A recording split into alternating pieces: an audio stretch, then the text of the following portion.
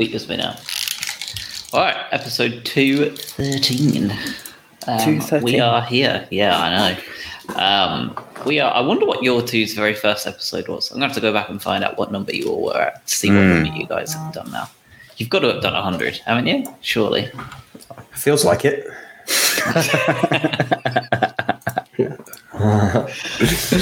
Adam, Craig, how are you? How is everything going on with you guys? Good? Yeah, not too bad. I know we're a bit late to the party in recording this, so I think given the result, I was obviously over the moon. But yeah, weekend's been all right. How about yourself, Adam? Yeah, doing all right. It's I'm very concerned about the game, which is tomorrow. I don't know when. Depends on people listening to this, right?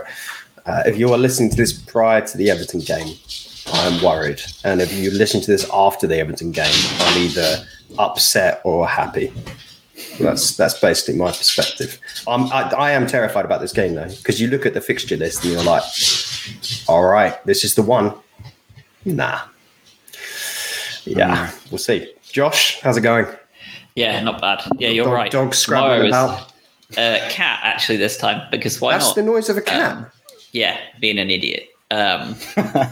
Yeah, no, it's a freaky time, I think, because really you've got this one in Southampton, right? Both at home, and you think they're the two that we absolutely should be taking 3 points each from. And if you do, and you do take 3 points off of both of those, like you're in a really good spot. Like we're at a point there where Villa have to win out to have any chance of taking that spot from us after their major upset against Wolves. Wolves are our new best friends, given they the really events are. of the past week. Right? They let us batter them, and then they beat our closest European rivals. Perfect. Thanks, Wolves. Yeah, they are. I don't know where that came from because I watched the highlights and they weren't exactly great. Just Villa couldn't get anything done. Couldn't finish that, didn't I? Love it, though. Love it. All right, let's talk United. Very much just a repeat, right? We were coming into this one, barely a week removed from Wembley. And much of the same lineup came out for United. A couple of changes for us from midweek as well. McAllister back, Caicedo at right back. But I say back in the team. Duncan Webster as our back two. Undav dropped back to the bench. March came on, but he was on the bench to start with yesterday, or rather on Thursday. How are you feeling about that lineup? Because once again, it was a chop and change lineup, but it's feeling pretty enforced at this point, isn't it? With the games coming and injuries and all that good stuff. Yeah, I think the general consensus was, what are we doing, and what does that even mean? I think it's becoming more of a game week by week or game week by game week as to who's playing where. But like you said, it's completely enforced, right? We need to rotate. The main thing is obviously Caicedo at right back. No Gross. We had no inkling that he was out at all. That was a complete surprise. And Veltman was not a surprise whatsoever. So yeah, looking at the team sheet, you're going, who's playing right back? But it obviously became clear. Completely enforced, and that's the best team that we can put out based on the number of games that we have left. You know, we have 3 games in hand on some teams, and we're playing every 4 days this month. So we need to swap it around. But confusion at first, but completely understanding of it. Yeah. What about you, Adam? Yeah, I think it's interesting that De Zerbi, despite the fact that he's having to really put in randos in right back position, most notably, is refusing to switch to a 3 at the back. So you can sort of play a Estupinian left wing back, March right wing back, something along those lines, where it would make sense. He's like, no, I am sticking to this 4-2-3-1, and we're going to do it, and we're going to play anyone right back, which testament to his, I guess, way of thinking, and probably the comfort of the players. Probably don't want to, at this point of the season, go, you know what, we're going to do this old thing now. It was a weird, I was looking through the lineup, and by the way, this is a stupid point to make, but the way we put our lineup out, where it's just a list of the names. It's awful, isn't it? It's like, why are you doing this to me? I'm trying to. It's like playing a game. You're like, which one's missing? And as it wasn't until the end, I was like, where the hell's Pascal Gross? And that's where we were all just like, who is playing where at this point? And of course, we saw Buonanotte come in. Gilmore got another start. I think the latest news coming up for the Everton game is that Veltman's definitely not going to be able to play. But possibly Gross, we don't know. And Ferguson is a maybe. So it's a bit of a mixed bag, but I guess, look, we won the game. So long may it continue. Put anyone in there at right back. Let's have Colwell play. Let's have Welbeck right back. I was surprised to see Caicedo out there instead of a Colwell or Webster going up right back, though, weren't you? Did you not think that would be something that we would have tried first and foremost? Or even Offia? Pace. Rashford. Yeah, Didn't work very well, though, did it? He suffered against Rashford. That was my concern. Was just you're putting a defensive mid up against, and stats wise, one of the best forwards in the league this year. So it was a genuine concern, but I think, Adam, you're right that it was all about pace and just, I guess, being within 2 yards of him to try and mitigate anything, as opposed to categorically stopping him. So, but yeah, it didn't work in the first half, at least. Yeah, it was a tough one, but it felt like the first half carried immediately on from minute 120, didn't it? It just felt like it was the same shit, different day. Did that not feel like that to you? Even though we obviously mixed up the teams a little bit and everything went along, and obviously we can get into the second half too, it felt like we just played 210 minutes of the same game without either side being able to find the goal, when really we could be sat here reviewing 2 Manchester United games in the space of 2 episodes or whatever it is, and talking about 6 to 8 goals being scored, if not more, between us in these 2 games. It just, for some reason, the ball was not going in the back of the net in these 2 games. Was it? It was weird. Sort of cancel each other out, don't we? We saw a difference in the second half, and again, I'm sure we'll get onto that. And things started to unstick, and especially towards the end of the second half, where we were just like, it was a barrage, and it was more of a case of that. If that penalty didn't happen, you walk away from that game thinking we should have won that. But even from a stats, I don't know, I'm sure you've looked at this as well. It wasn't drastically different across the board. Possession almost identical to the Wembley game. Like, not a lot of change in terms of just overall approach. De Gea was like spanking the ball less out from his own goal, but broadly it was just like, let's do this thing again. And let's be honest, I think we need to be aware that this is a Man United side that, I know they've had a weird time of it, but for quite a while now, they've been beating sides. They've been doing well. And we are now, like, we have enough 2 games now that we've seen, we stand completely toe-to-toe with them, with the players they have, and Ten Hag being lauded as the long-term manager now at Man United.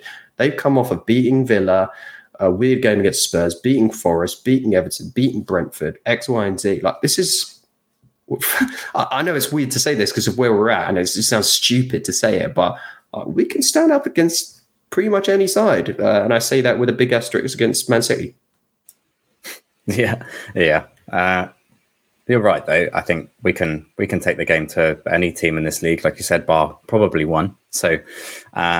I think, but everyone says the same, you know. Yeah, exactly. So, but it is a better Man United team than previous, right? We're in this mindset that they're a bit of a laughing stock, but Ten Hag has come in and sort of settled the ship, shall we say?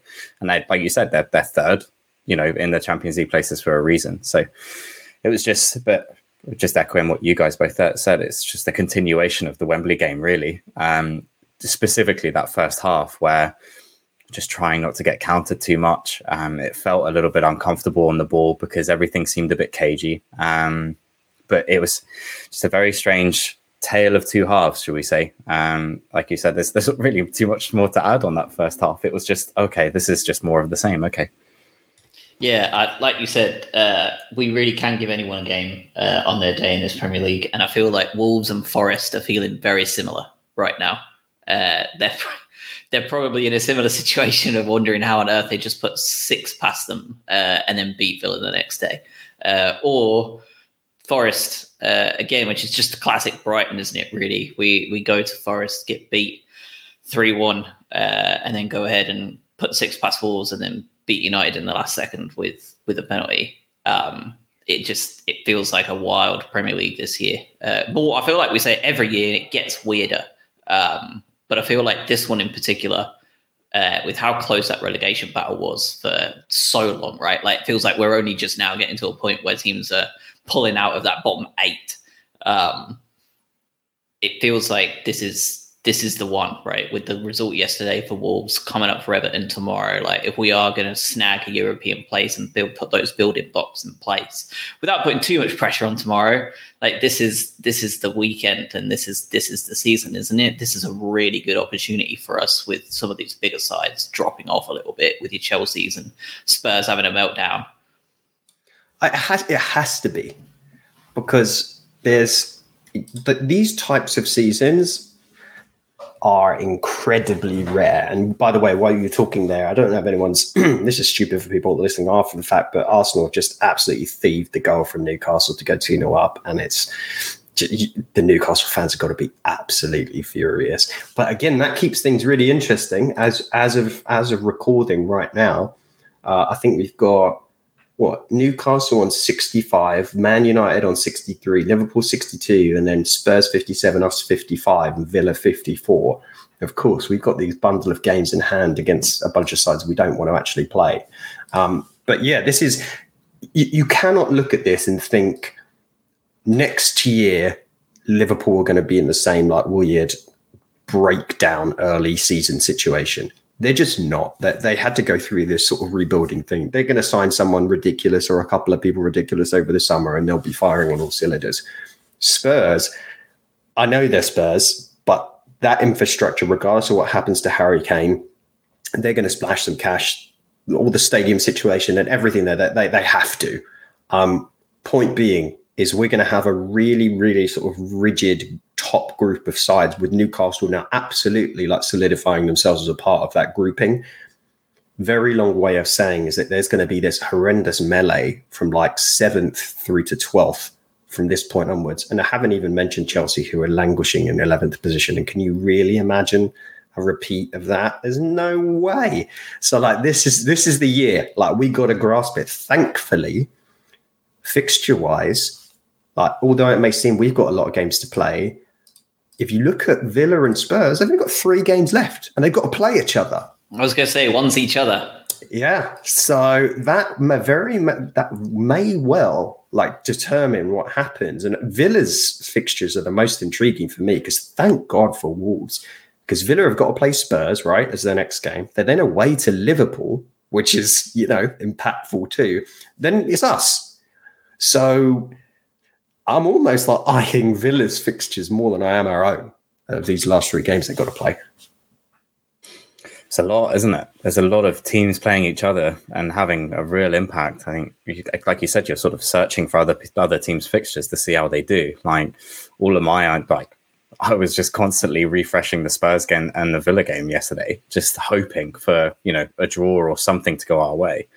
But yeah, it's also in our own hands, right? We've got to go to Newcastle, Arsenal, City, Villa. Like it's tough, and it makes tomorrow's game or Monday's game against Everton just that more important, because this and the Southampton game have to be 3 points apiece in order for us to sort of maintain any sort of high hopes of 5th or 6th. So, but yeah, it makes the Man United win and that last minute winner even better as well. And I think, given that win, it started to become more of a reality for me. I think that was my tipping point, because I've always been a bit half empty on it, and we've got to beat teams. We've got to do something with these games in hand, and we are doing something with those games in hand, and that gives you a little bit of hope and actually says, all right, we're going to give this a real go. So that was Thursday. Me, right, was I was ecstatic, because we keep saying we need to do something with these games in hand, and we actually did. And we got our sort of just desserts at the end as well. So, but yeah, I think we'll go through the game, but the Everton game is so important. Yeah, the ref didn't have his best game in the world, did he, again, against United? And if I'm a United fan, I'm probably not particularly happy with him either, because he didn't seem to have much control over the game from the minute the whistle was blown at the start, at either end of the pitch. Casemiro and Anthony, let's talk about both, because there's very solid arguments that both of them should have been off the pitch before the end of that game even got there. What did you make of either of those? For me, the Casemiro one, I don't know how he hasn't got a second yellow card for like 3 niggly challenges after his first yellow, and then that like absolute hack.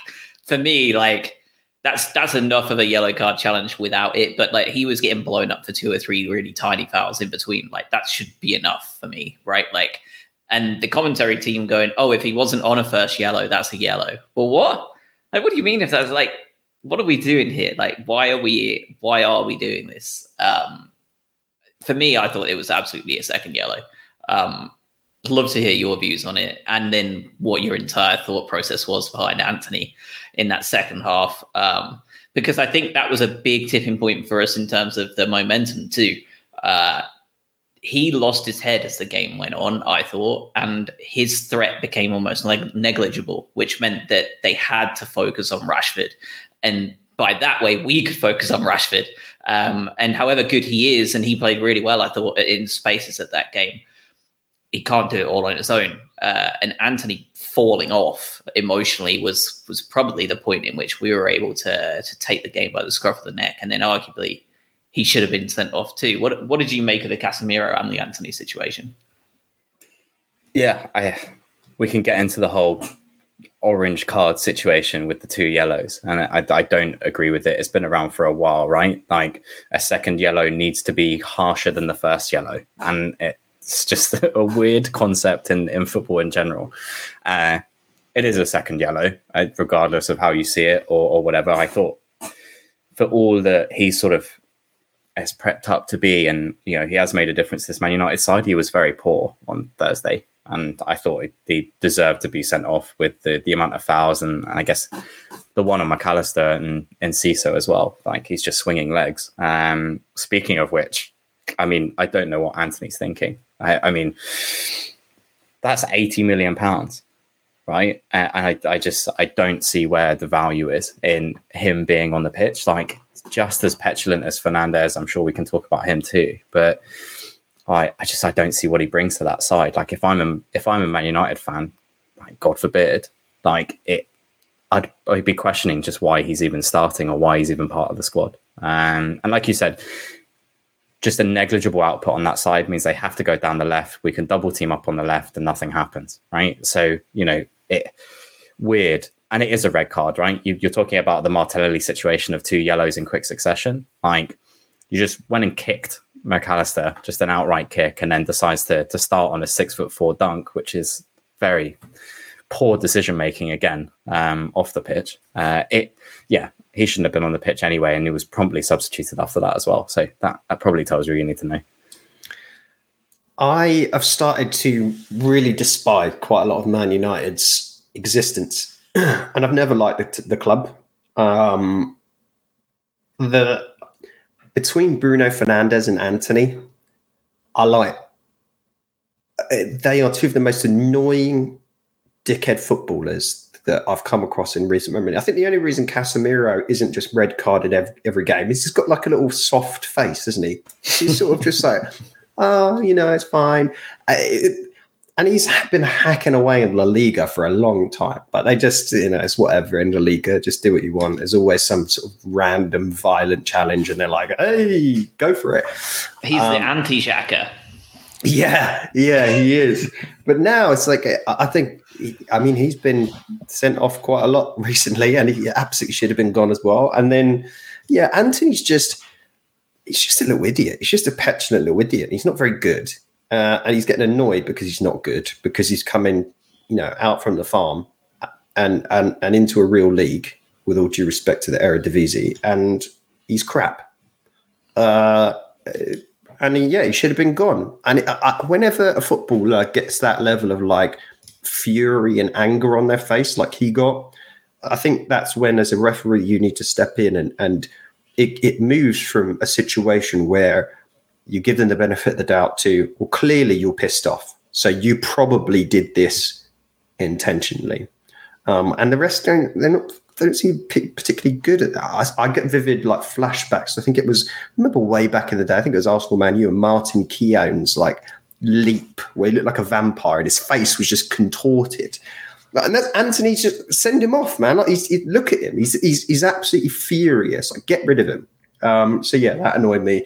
But there should be, I don't want to go off on the refs, but they are rubbish and there's no consistency. And we've talked about it to the end of the earth, and we'll continue to do so. Ad nauseum, I think, is the phrase. Yeah. Quite how Lewis Dunk got yellow carded, by the way, for that situation. It's the cherry on top, I think. Absolutely astounding. It's an equal punishment for Dunk and Anthony in that series of events, and that's why it's just so shambolic. Yeah. I tell you what I do like, though. I like how much Enciso winds everyone up, because he's starting to really annoy Platt, and he really annoyed Shaw. He's annoying everyone because he does. What's the best way of saying this? He is enticed to lose control of his body and flop on the floor a little bit when he is nudged and that. And remember we've talked before about how maybe our team is a little bit too nice, or has been prior to this season. And they don't have that kind of like gamesmanship. And that came to light when we played Brentford, but earlier in the season. The Brentford players were doing everything they can to like waste time and get fouls. Tell you what, Enciso will do that for you. And it helps. It helps. As much as we don't like to look at it and we complain about it, like you need a little bit of that. It doesn't need to be everyone. Yeah, there's more than just him at this point. Alexis is a bastard for it too. He leaves his foot in just enough, doesn't he, in almost every tackle, where he's not going to get booked for it, but he is absolutely going to hurt people just enough to like wind them up. And like he knows exactly what he's doing. And even Caicedo as well. Like not the nastiness, but the going to ground. Like Caicedo loves going to ground if he's like been caught out. Not often, but like we've got that group of players now that are learning the dark arts as necessary. And if you want to be a team that are challenging for 7th and above, it's really shit. But like you have to have people who are versed in that. And people won't like hearing it, but Matoma as well, right? There's a couple of instances in that game and a couple of games where he goes down a little easy. And like you said, I think it's part of the game, right? It's part of the parcel. Everyone else does it. Like we've been a little bit too nice and maybe naive to the concept. But that's the type of refereeing that we have, right? I hate to sort of loop it back to the shite officiating that we have. But if you feel it necessary to exaggerate so that the refs actually see it for once, then that seems to be something you need to do. I think there's those sort of bits. The McAllister one, just as you were talking about him as well, he sort of jumps in 2-footed a little bit a couple of times as well, and just hits the floor like just before the tackle happens. So it's technically not. But there's a nastiness there as well. But we complain about it against us a lot. I think there are some times where we also need to participate in that, and we are. So it's not an off-topic sort of conversation, is it? Is that we need to acknowledge the fact that it happens, and it happens against us, and we can play in that too. I'm not sure if let's talk about the penalty and Alexis himself. So there's a couple of good stats that Mikey sent my way on Discord the other day. Yeah, the stat man. He sent one over saying Brighton's winning goal against Manchester United, scored by Alexis McAllister, was the latest winning goal scored against Manchester United in Premier League history, timed at 98 minutes and 16 seconds. Best part of that was it's also the latest penalty scored in a Premier League match since Bruno Fernandes for Manchester United in the fake resumption game that will never, ever be allowed to be forgotten for being a farce. Both of you, I think, well, Adam, you may have been in a work meeting at the time. I can't remember what you saw of it. But to me, this is, for once in our freaking lives this year, this was watching VAR be used correctly, not just across our games, but across the Premier League. Like, I've seen so many shit decisions as a neutral watching football every week. Like, that I just think, like, how have they not done this? How have they done, like, the classic lines at Brentford Arsenal, right? Like, that have possibly decided a title race. All of them. Like, there's so many. But for once, because I don't know about you, I didn't see that handball at all. Did either of you two get even so much as a sniff of that coming off a short's arm? No, not at all. So, like, when they said that VAR was checking something, I had no idea. I was like, what? I was like, whatever they're checking is going to be checked very quickly, because I didn't see anything going on in that box. And they showed, like, a replay at the time, and, like, I couldn't see any contact, really. Nobody went down. I was just like, I don't know what this is even being checked for. Like, there was no goal. Like, there was no offside. Like, I didn't. Did you have any idea until they said it? Like, I didn't even have an inclination of what they were looking for. I saw a couple of appeals, but I was mainly, and I was watching the last part live. I was mainly incredibly overwhelmed by the fact that it felt like at that moment we'd had like four like decent opportunities to win the game, and we just couldn't make it happen. So that it was just a lot of stuff going on, which is probably why I think we didn't notice it.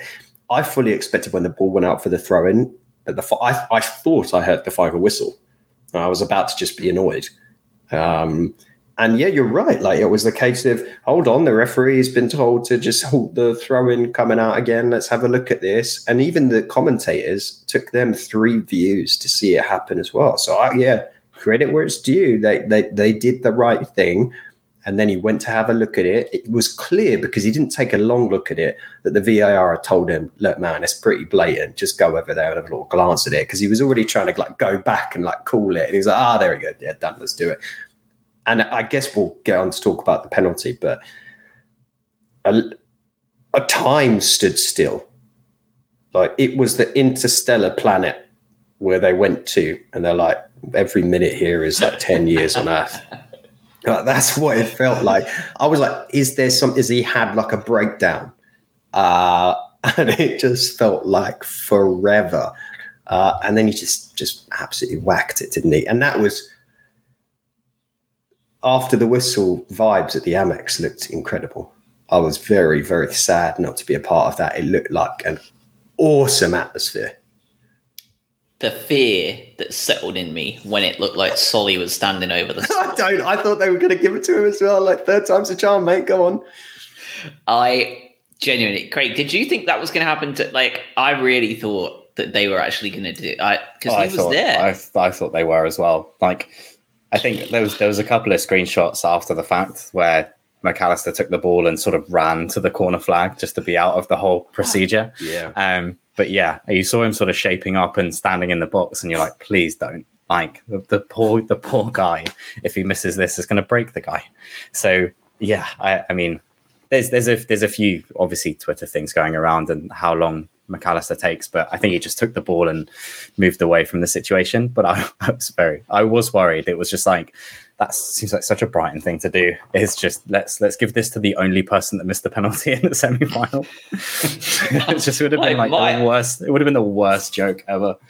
Like, my eyes were like roving around that pitch. I was like, because the number 10, where is the number, what is going on? Why can't I see him? Like, why is Solly still there? Like, please stop. Like, this is really worrying me. Like, this is not what we need to see. And then he just, like you said, he suddenly just pops out of the corner with the ball in his hand all along. And I'm like, oh, thank God.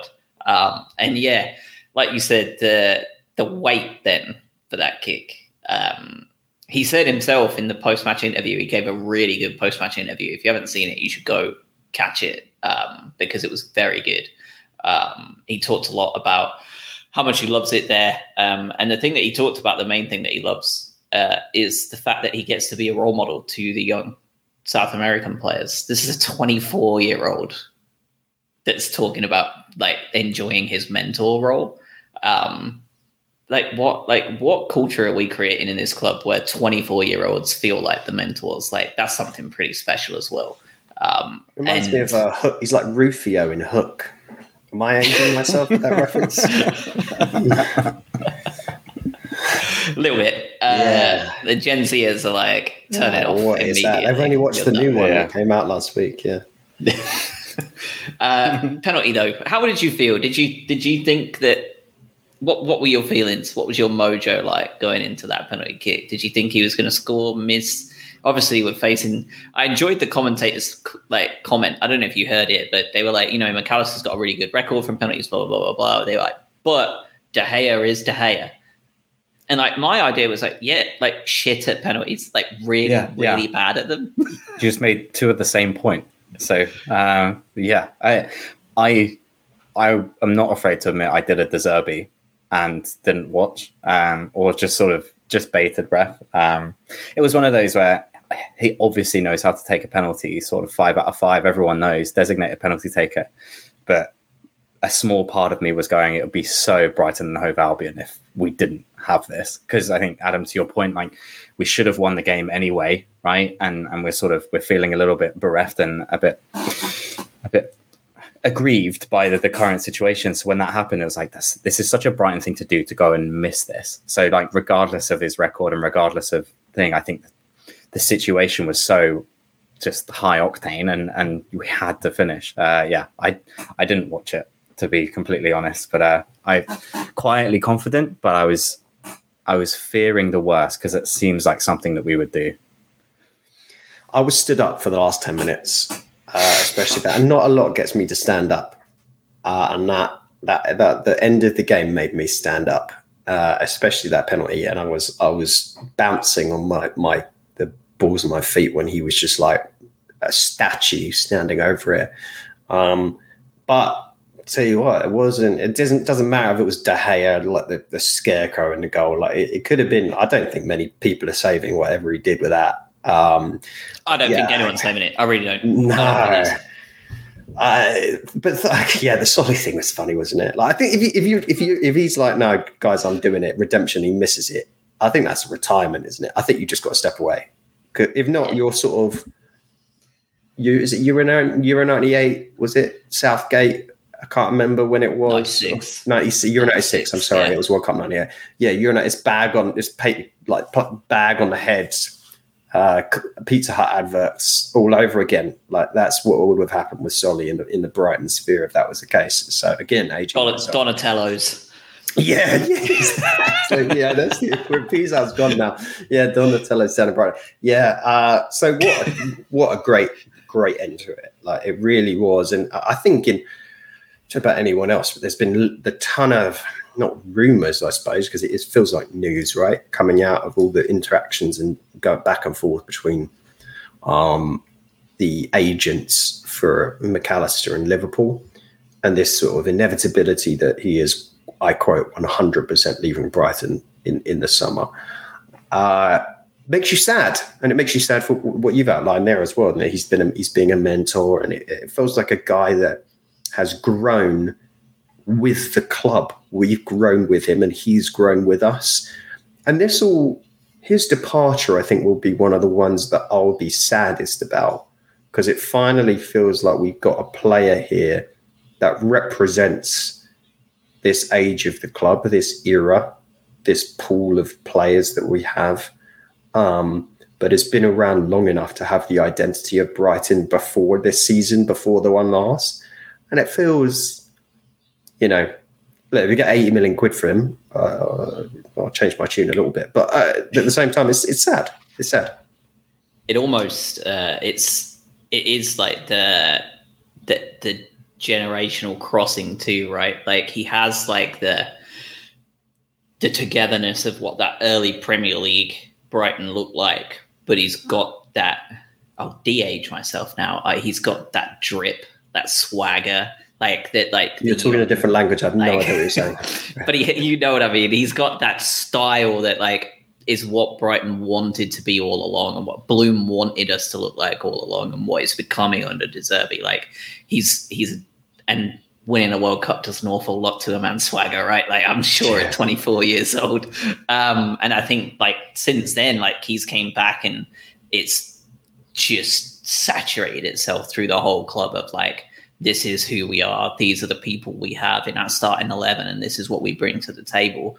Beat us if you can. And that's... I mean, I was thinking, I was tempted to pinch myself at 5 minutes in when you were talking about the fact that Brighton and Manchester United are just so evenly matched. We just can't figure each other out. And I'm like, what? Yeah. It's worth bringing this up fairly often, because it's just too easy to, like, get caught up in this season, isn't it? It's too easy to be like, yeah, we've earned, we deserve to be here, which we do. But it's mad.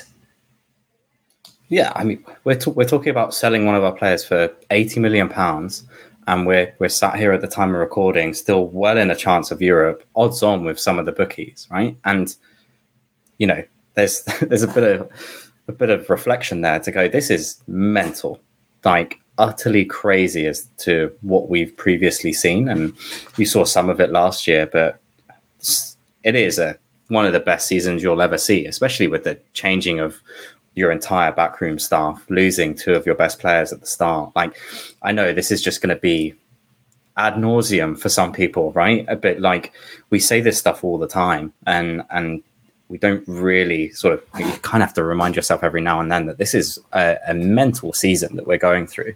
And the fact that we can sit here and go, yeah, we can take points off any team in the league bar one, I think. And it's just silly.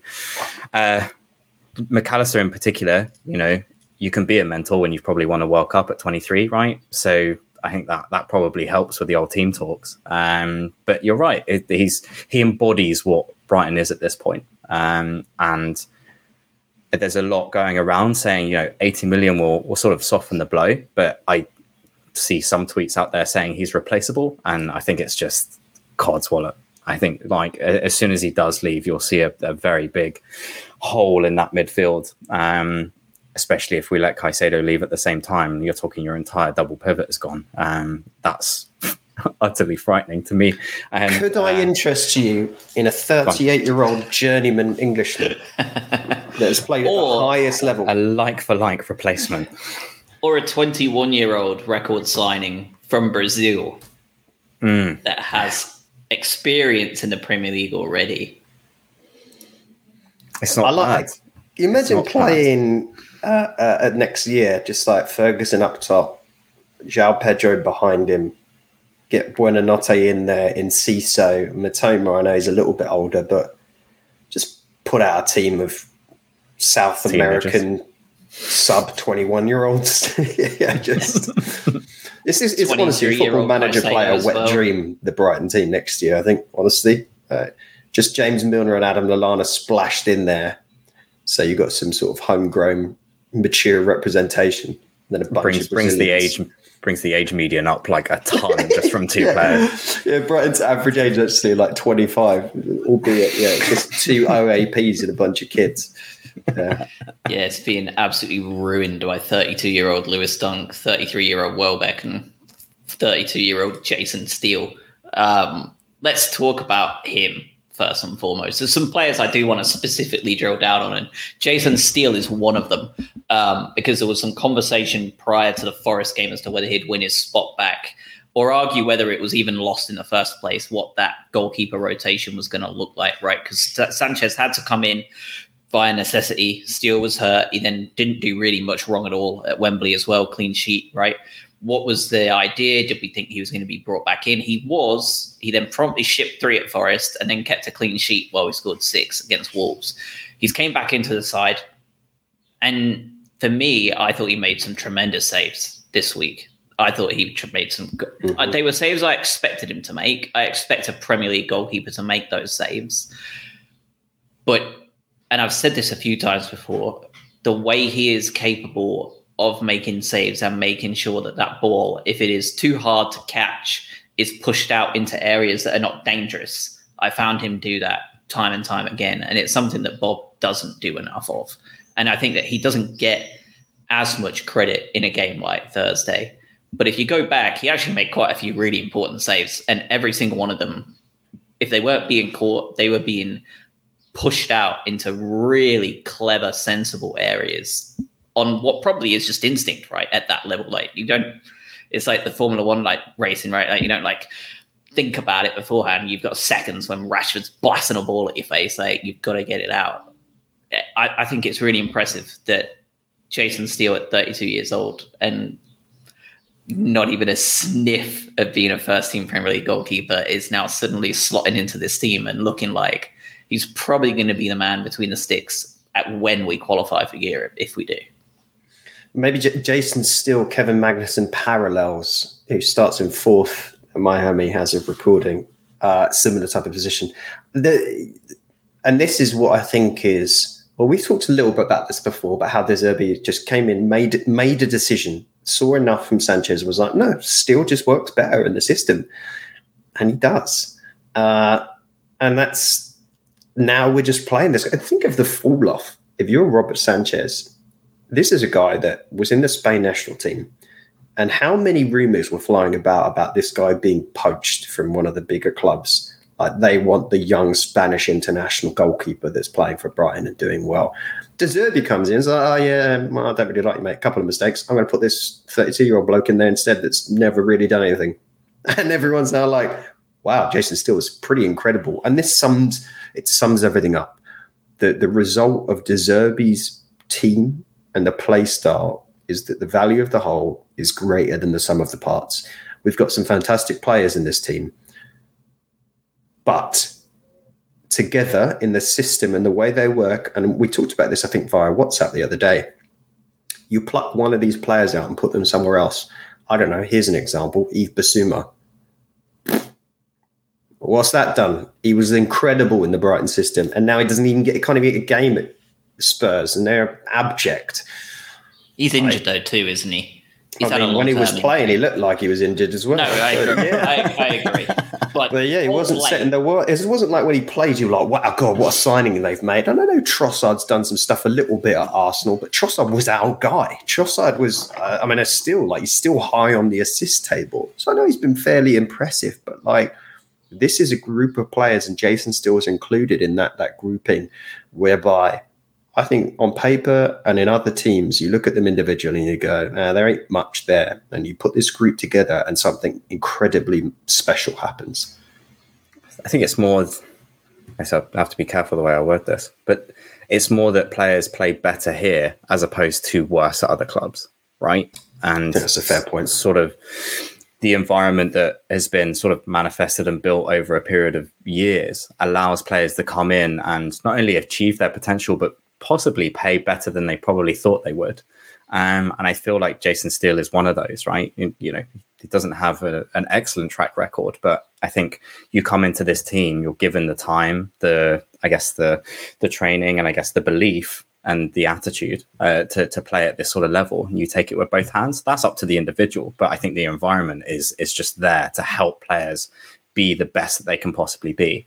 And that's why you see some players move off into shocking environments like Tottenham. I do kind of feel bad for Yves Bissouma because that's just a ramshackle of a club. Or you're a Cucurella who deserves everything that he gets, but also has come into a complete nonsense of a football club as well. But it's the perfect environment for someone like Jason Steele. And we can mention his distribution until the cows come home, but again, he's so calm on the ball and is able to beat whatever press comes at him. He's able to pick a man. He's so comfortable and calm on it. It's just very happy for him. And I think if there's a YouTube video out about all of this sort of stuff where he does open up a little bit. There's like an 8 or 9 minute video about his recent elevation and what he went through. But it seems like a cracking bloke, as all of our players do. But he fully deserves the game time as well at this point. I would go further than it just being a recent thing too, though. I would argue it's almost a Tony Bloom thing. Like, since Tony took over the club, leaving Brighton has not often been a good decision by players to make. And I think it comes from the top down, and the patience that he is willing to show in his managers, and the patience he is willing to show to get to the end destination of wherever he's wanting to go next. And I think it seeps through the whole club. And you see it, like, you can go back and look at a couple of players from way back when, right? David Stockdale. How good was he? How good was he as a Brighton and Hove Albion goalkeeper? And how bad has he been since? Anthony Knockaert. How good was he at us? And then how much has he fell off since? And how much was he not that great at Liège? Like, his stats weren't great after he left Leicester. Like, he had one good season and then dropped off in Belgium. Like, this is not, there's a handful, right, that you can look at, Ashley Barnes being one of that kind of era where you look at it and go, he's done nothing but been horribly consistent ever since he left, right? He's been very, very effective at what he does. But for the most part, and now you're doing it again, right? Bissouma under Potter, Kukurea under Potter. McAllister is not going to be the Alexis McAllister we see this week, next week, and the week after. He is not going to be that player at Liverpool because he's just not. Like, he's given something here that they don't get anywhere else. And I really do think that, I mean, how long did it take Ben White to get there? And how special is this Arsenal team that Arteta has worked incredibly hard to put together? And what's that attribute that pairs them both together? Patience and belief in the system and what Arteta is trying to build, for better or worse. I'm going to save this clip for when McAllister wins the Ballon d'Or in 3 years. There's the couple of exceptions. Really, I think Ben White's a good one, and Dan Burn, right? I mean, it was stealing from the game that's just happened between Newcastle and Arsenal. But it's not like Dan Burn's been necessarily a standout at Newcastle. Fabian Schär, Kieran Trippier, Pope have been bigger stars in that sort of defensive unit. But he's been good, and Ben White's been impressive as well. But you're right. There's just going to a, quote, bigger side takes you out of this safe haven at Brighton, as weird as it sounds. And look, you want a bigger example of that? Look at Potter. Like, this is a setup that enables people and players to do their best. And you go to one of these places where the setup isn't as good and it just falls away. And I think, as we've said, Newcastle and Arsenal this year are exceptions to that. I'm desperately trying to think of what podcast I went on, and I've been on there. I think it's Send Him Off. It's a couple of Swansea fans, lovely lads. Like, they're brilliant lads. They have a season preview for every team. They have a fan come on, and I've been there, like, Brighton won for the last 2 years. And they were talking at the time, at the beginning of this season, the rumours of Pirot that was going to come to us, or like wanted out of Swansea, and we were one of the ones that were rumoured for Potter. And it's quite funny because they said the same thing when Potter left, that because they got in, was it Cooper? I think it was Cooper post Potter, but they said that everything Potter had built, he took and improved on, like, across the board. And I was like, well, that's just Swansea being a basket case. And now I'm sat here looking at De Zerbi do what he's doing, and I'm thinking, like, there's a trend here. Like, this is a worrying trend for a man like Potter, because if he does it again at a club and he gets time and patience and he builds them up to be a certain level, and then he goes somewhere else or whatever happens and they bring someone else and it simply gets better, he's going to become a person that looks like he's a project starter and not a project finisher. And they are horrible labels to get as a manager. It is not great. I've got a Mikey stat here as well, just to add. It was Cooper, by the way. You were right. It was, yeah. I know that you were just talking about how well this year is going, this season. Brighton have now set a club record for most points won in the top division ever, like not just Premier League, just ever in our history. We obviously, with 6 games remaining, we've already set top division club season records for most wins and goals scored as well. This isn't just one of the best seasons in our history. This is categorically the best season in Brighton and Hove Albion's 122-year history, like, without fail. So we should be enjoying it. It's hard to sometimes when you watch us get dicked for 3 goals at Forest when you're sat there after a drive up, but it is something that you should really be savouring, because like you said, Adam, like, these don't come around very often. Man of the match. Let's talk man of the match, and just any other standouts that you want to talk about in that game, really, that popped up. Either one of you can start. Who have you got? Go on, Craig. No, I was gonna go bad and then start good again. So I was gonna say, the first half is obviously a bit of a toss up, but I thought Matoma was poor in that first half, and I don't think I can go the whole pod without bringing that up, because I just thought he had the perfect chance to square that to Enciso. There's a couple of runs there where he has been dealt. Wan-Bissaka is a very good one-on-one defender. I don't think I'm going to shy away from that, but I don't think he had his best game. Arguably, probably one of his worst games, and just not being able to create. That said, he was part of that sequence where we did get the penalty. He did get it on target. Like, he is a tremendous asset for us. Just didn't have the best game for me. And hopefully, I don't know if we're going to start rotating again for tomorrow or for the Everton game, but we'll see. But I expect him to bounce back from that. I think he needs to be better than that in order to keep it, because we saw what Enciso can do in that position. Shout outs to Caicedo for playing right back for most of the game and still being able to run the show. It's just the guy is everything, right? And we talk about McAllister and how calm he is and what he does, but the ability for a world-class defensive mid to go and fight Rashford at right back and actually come out of it smelling like roses is just, it can't be understated. I thought Webster had an amazing game too. I think he's been on fire the last few games. He got put into right back and then decided to up his progressive stats because he was running, barreling down the right-hand side as well. But I think man of the match, just to wrap it up, I think it's probably going to be Lewis Dunk for me as normal. I think he's just up there. Has the back of his players, obviously tried to push Anthony back to Brazil, and is just able to dictate the game. He's just the spine of the team, and especially that defense. I'm going for our captain for that game. Well, Craig did cheat a bit because he did name 10 players. Yeah, I did. I settled on one though. You did. I stole the thunder a little bit. I thought, I hear you loud and clear on Matoma, but there were also a couple of times where he danced around some defenders, and it was just like different day. Scores 2 was this one, something like that. There was a lot of chances like that, and yeah, I agree with you. He's played a lot of time. He's played a lot of football, and he wasn't playing this much football seasons prior.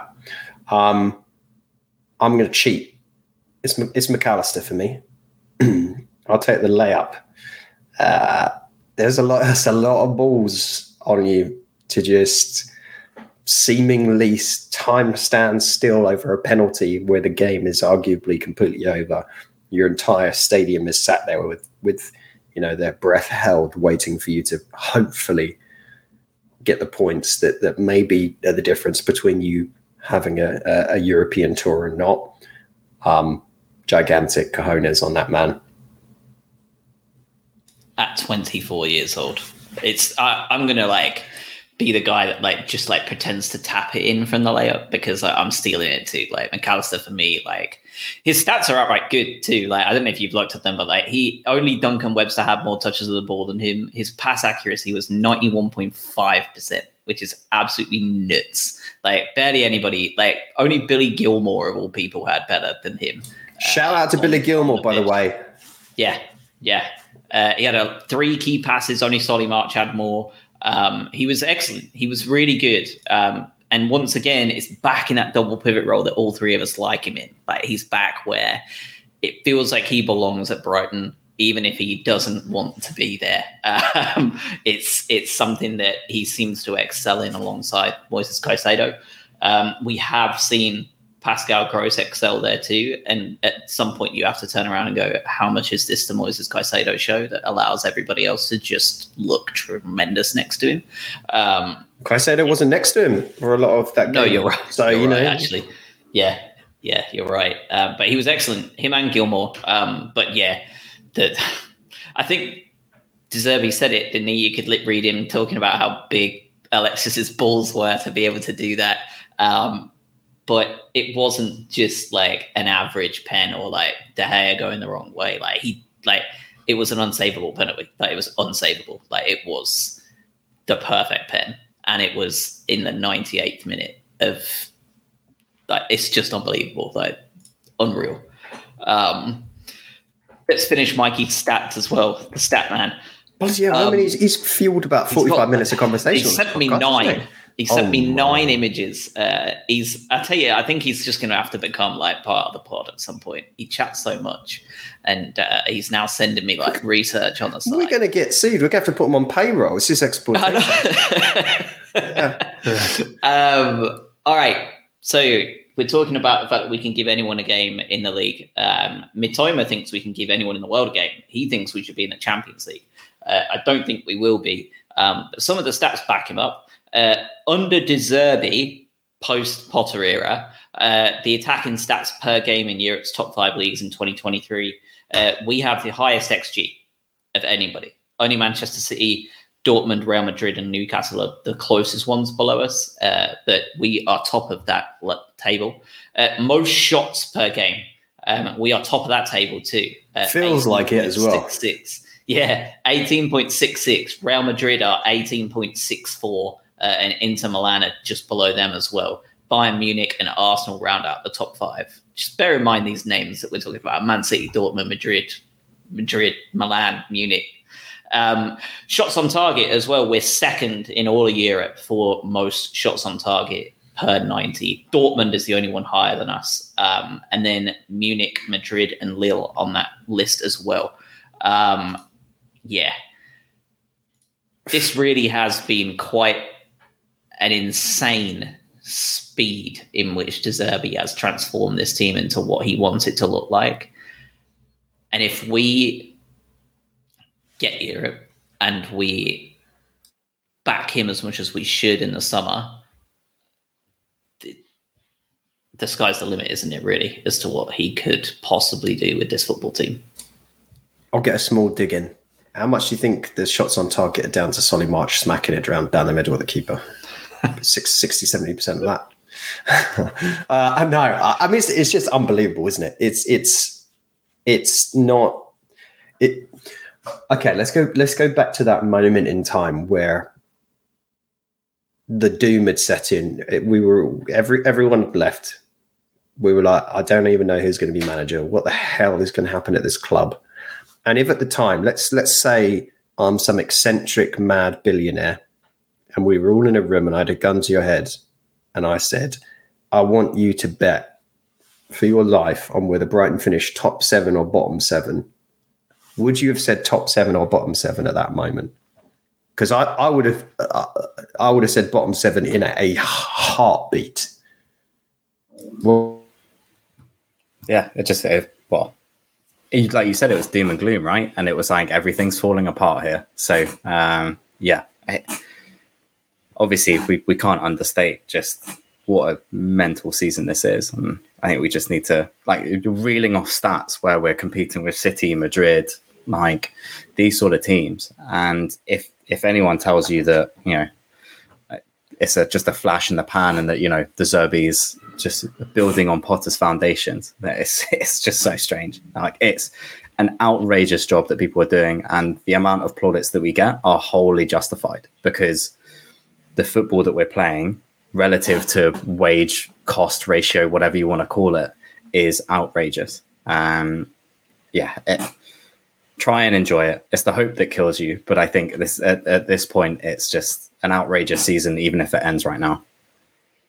Yeah, I agree with you with the bottom 7 situation. I think we said on that emergency podcast when everything was on fire that, like, we had a great start. We got like 15 points on the board already, and like we need to just focus on hitting 40 and don't worry about the rest. Like, that's it now. Like, we need to recalibrate, get whoever the hell we're going to get in, like, do whatever we need to do. I'm pretty sure at the time we were like, let's just see what Bruno can do. That went aged tremendously in the next 48 hours. And just go from there, and let's just focus on stabilizing the ship and see what we can do for, like, let's just try and stay up, like, make sure that we can stay up, stay comfortable, keep everybody we can in January and keep the ship together. And now look, so yeah, it's mental. Well, we're still, depending on where you get your data from, because it's hard to even understand this, but consensus-wise, if you even compare like 5, 6, 7 different sources, we're either bottom 2 or bottom 5 in terms of wage bills in the Premier League. And that's just what we're achieving is madness, like beyond just like a good season. Like last year came down to the final game, right? And we like snatched a position. That was an incredible season. This is just Twilight Zone stuff. Yeah, I mean, you've secured top 10 with 7 games to go. Like you give, like, especially last year where you sort of creep in, like you said, the final whistle of the last game. You know, you're securing a top half finish, and it's like it's nothing, right? And that's, I guess, that's the telltale of just where we are and how well this team is doing this year. To bring us back very much down to terra firma, though. I look at our fixture list and I'm absolutely terrified, terrified at what we have to do, because the easy games are at home, and bar Man City, which I don't even consider it the same sport. Every other, like all the hard games are away. So Arsenal away, Newcastle's away, Villa's away. I just don't want it to come down to the European place being decided in that game against Villa on the final day, like, because it's too much stress. But I'd rather know that we're in or out prior to that point. And I guess the other thing that could potentially occur, and I don't know if this is still mathematically impossible, and we need Mikey to come in here and confirm this. But the only reason the top 7 would qualify for Europe is because of Man United, you know, getting the crap cup way through to the Conference League, right, or whatever it was. So if they were to finish outside, I think, of the top 6, then they would earn that still. It wouldn't then just go to someone else. So if Man United lose all the rest of their games, and then the table changes, it would only be top 6 that qualifies for Europe, because Man U would finish outside and then get awarded it through the cup process. So some tomfoolery can very much still happen in this whole situation. And I don't, every game at this point, the cliche of must-win games sort of comes into play, doesn't it? You're like, we have to beat Everton, we have to beat Southampton at home. So we'll probably lose both of those games and then try and win against one of the other sides. But it's terrifying. Well, let's talk about the one coming up tomorrow then. See if I can give you some information that makes you feel a little better. Everton have won 1 away game all season. That's it, 1. They haven't won a match in their last 7. And they haven't won an away game in their last 15. And they are ranked last in goals scored per game. You said this is meant to make me feel better. This makes me feel worse. This is a game that we have to be targeting, right? We simply have to be targeting to get a result from. They'd had a crunch game against Leicester and snagged a point from that one. They had a big game against Palace and snagged a point off of that. And they played an absolutely hilariously bad Spurs side that got a draw from. But anytime they're running up against a team with any kind of quality behind them, Newcastle, Fulham, Manchester United, they're being beaten and quite comfortably, and they don't look like they even really want to be on the pitch. I'm not saying they look Wolves bad, because that was quite insane, but they look like they don't want to be there. Whenever I've watched an Everton game in the last couple of weeks, like, it looks like they outright have no interest. There's no fight. There's no effort. Like, it just looks like they have no ambition to be there. Now, if you're at Goodison, I'd feel a lot less confident. But come on, you've got to feel good about tomorrow at the Amex. Surely you've got to have some optimism. No, I don't.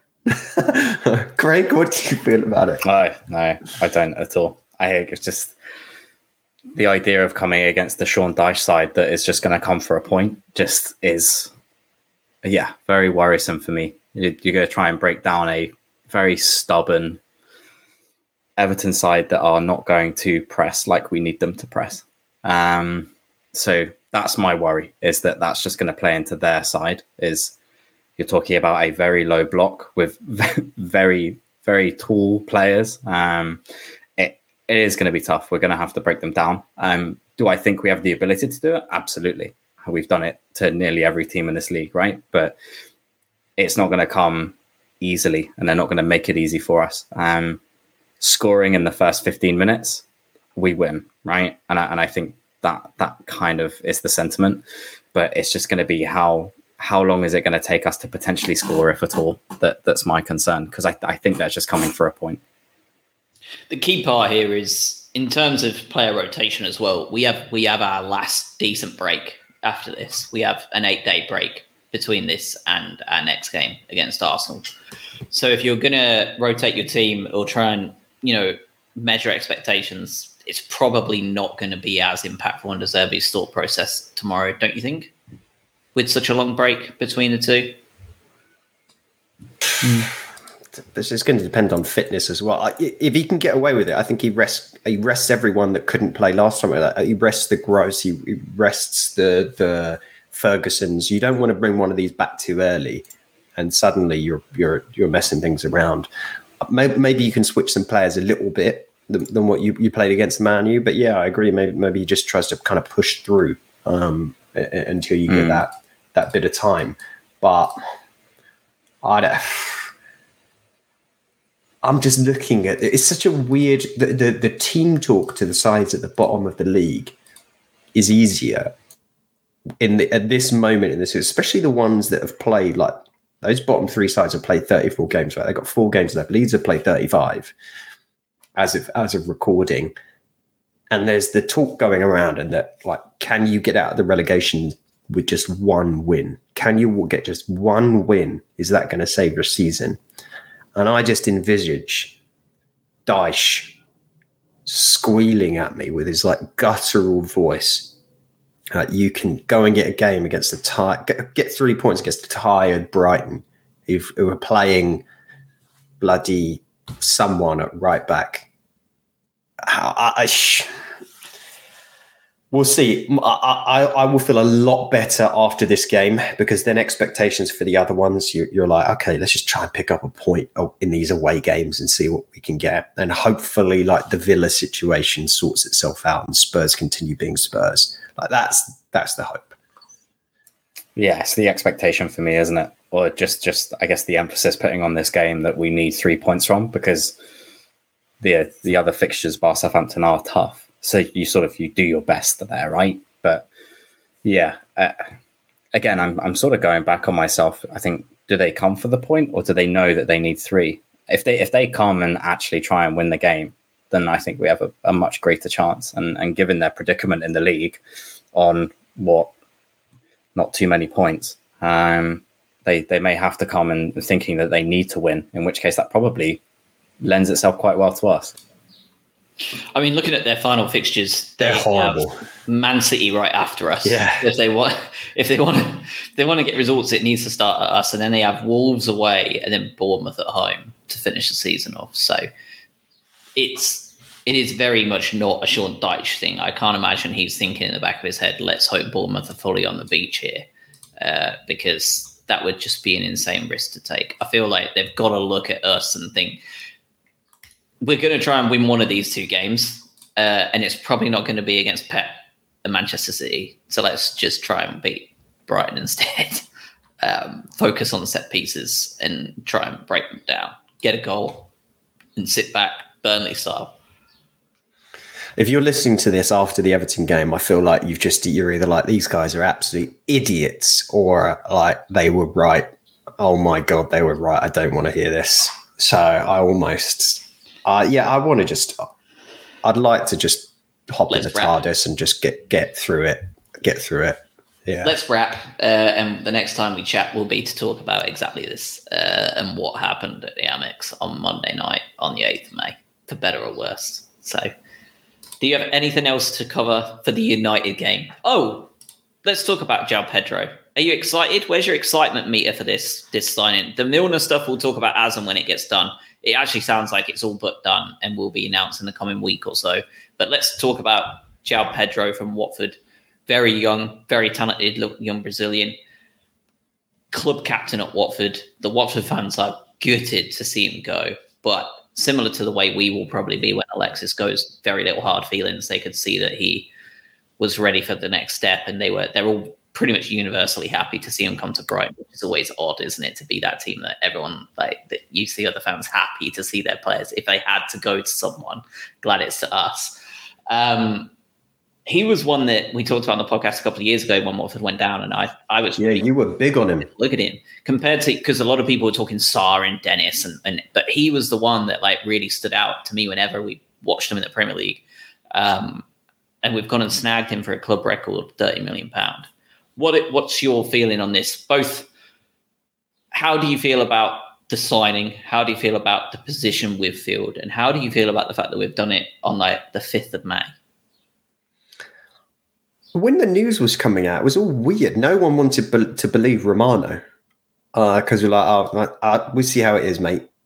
Fool me once. But yeah, I mean, from what I've seen, his like dribble statistics are incredible, like best in the championship sort of level, and he can weave around players. Incredible qualities for his age. Shooting probably needs a little bit of work, but it seems like his main role is to play as a sort of a 10.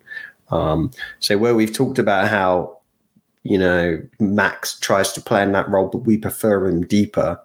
I think you'll see, the view here that De Zerbi maybe has is to play Matoma on the left, play Ferguson up front, play João Pedro just behind him, play March on the right. And you've got an exciting group of players there where we know Matoma can go around a few people. Pedro can go around a few people. March can definitely do it. And then hopefully Ferguson can smack him in. And that's an incredibly exciting group of players behind Ferguson there. I'm pumped.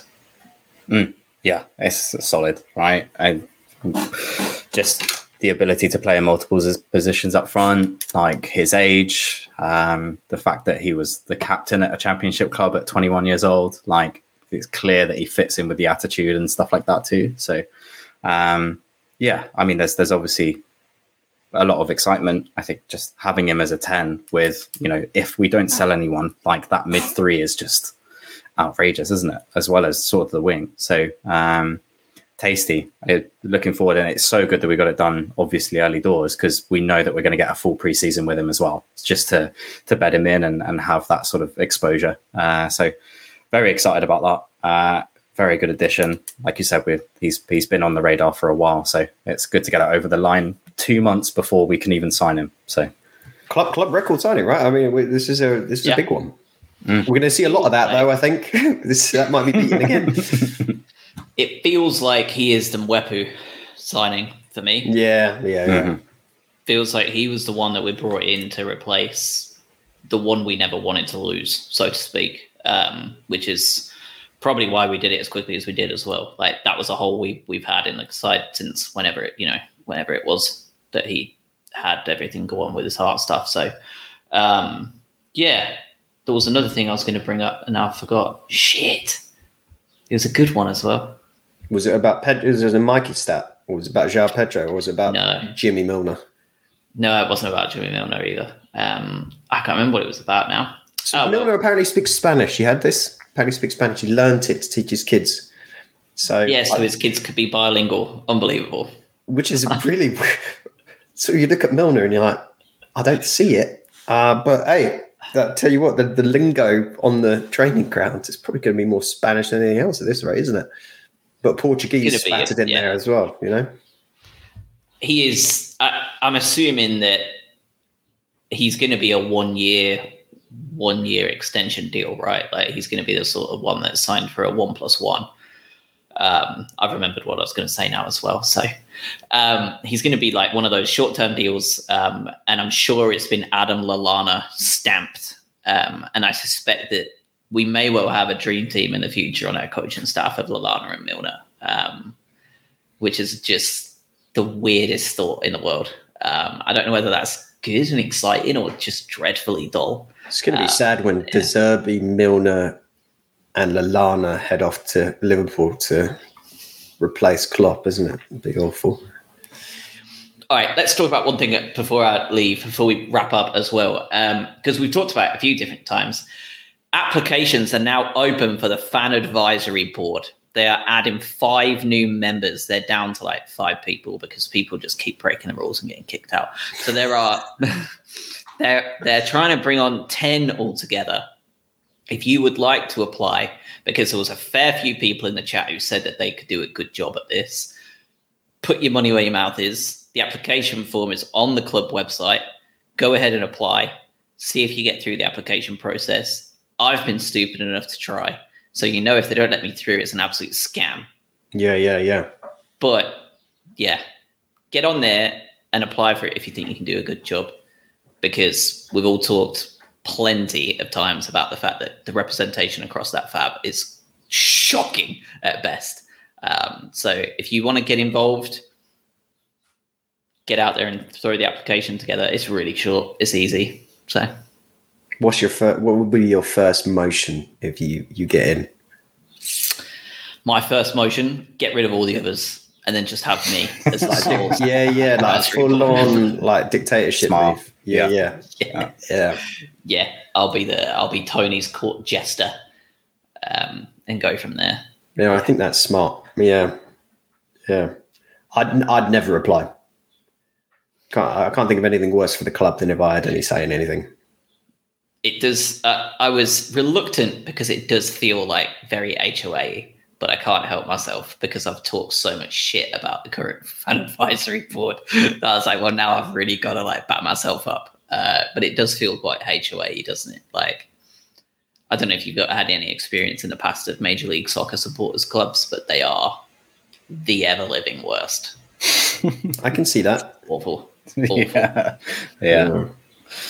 There was like for Charlotte FC, I'll air some dirty laundry. They were they invited me to a Slack channel about just like because I met up with a couple of guys who were starting up a supporters club as like an unofficial one, and there's like 1 or 2 major official ones on there, and they had like sanctioned songs, and like they had numbered them all, and like if you sang a song that wasn't on the sanctioned song list, like there was legitimately like trouble to be had.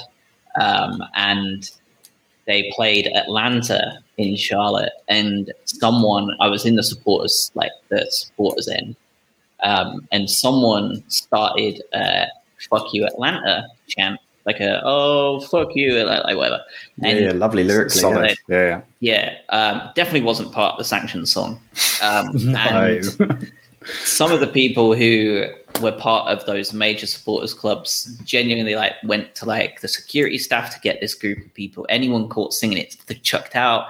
Not because it was like swearing, because it wasn't on their sanctioned song list of the supporters section. This is where we're at. So like that's why the fan advisory board scares me a bit. But I'm also aware that the US and the MLS is so far removed from anything like this. So yeah. What was on the sanctions? Wasn't the club like just made? Didn't it like? Wasn't it a fresh like franchise that was launched? Yeah, so they just made their own ones up. Jesus Christ. I don't want to even speak some of the lyrics for some of them because I'll get so much embarrassment saying them out loud. They're just so awful that like I physically can't bring myself to like speak what the lyrics were. They were that cringy. One of them should have been "You've got no history" to themselves.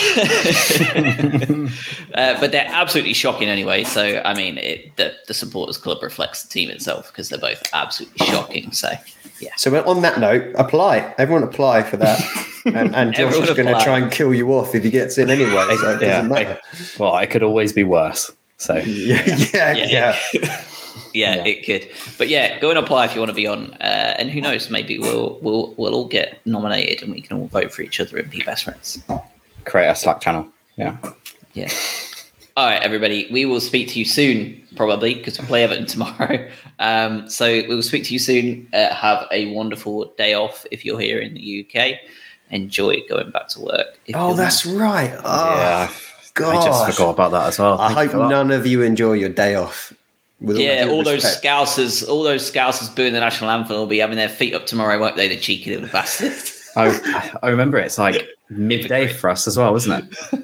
Like the game's tomorrow. It's an absolute scam. Yeah, it's 5:30. Yeah. 5:30 in the afternoon. Yeah, it's going to be a tricky one. That's a lunch break viewing. Yeah. All right. Yeah, it is. Good luck. Fingers All right. crossed. Yeah. Thanks everyone for listening. Thank you.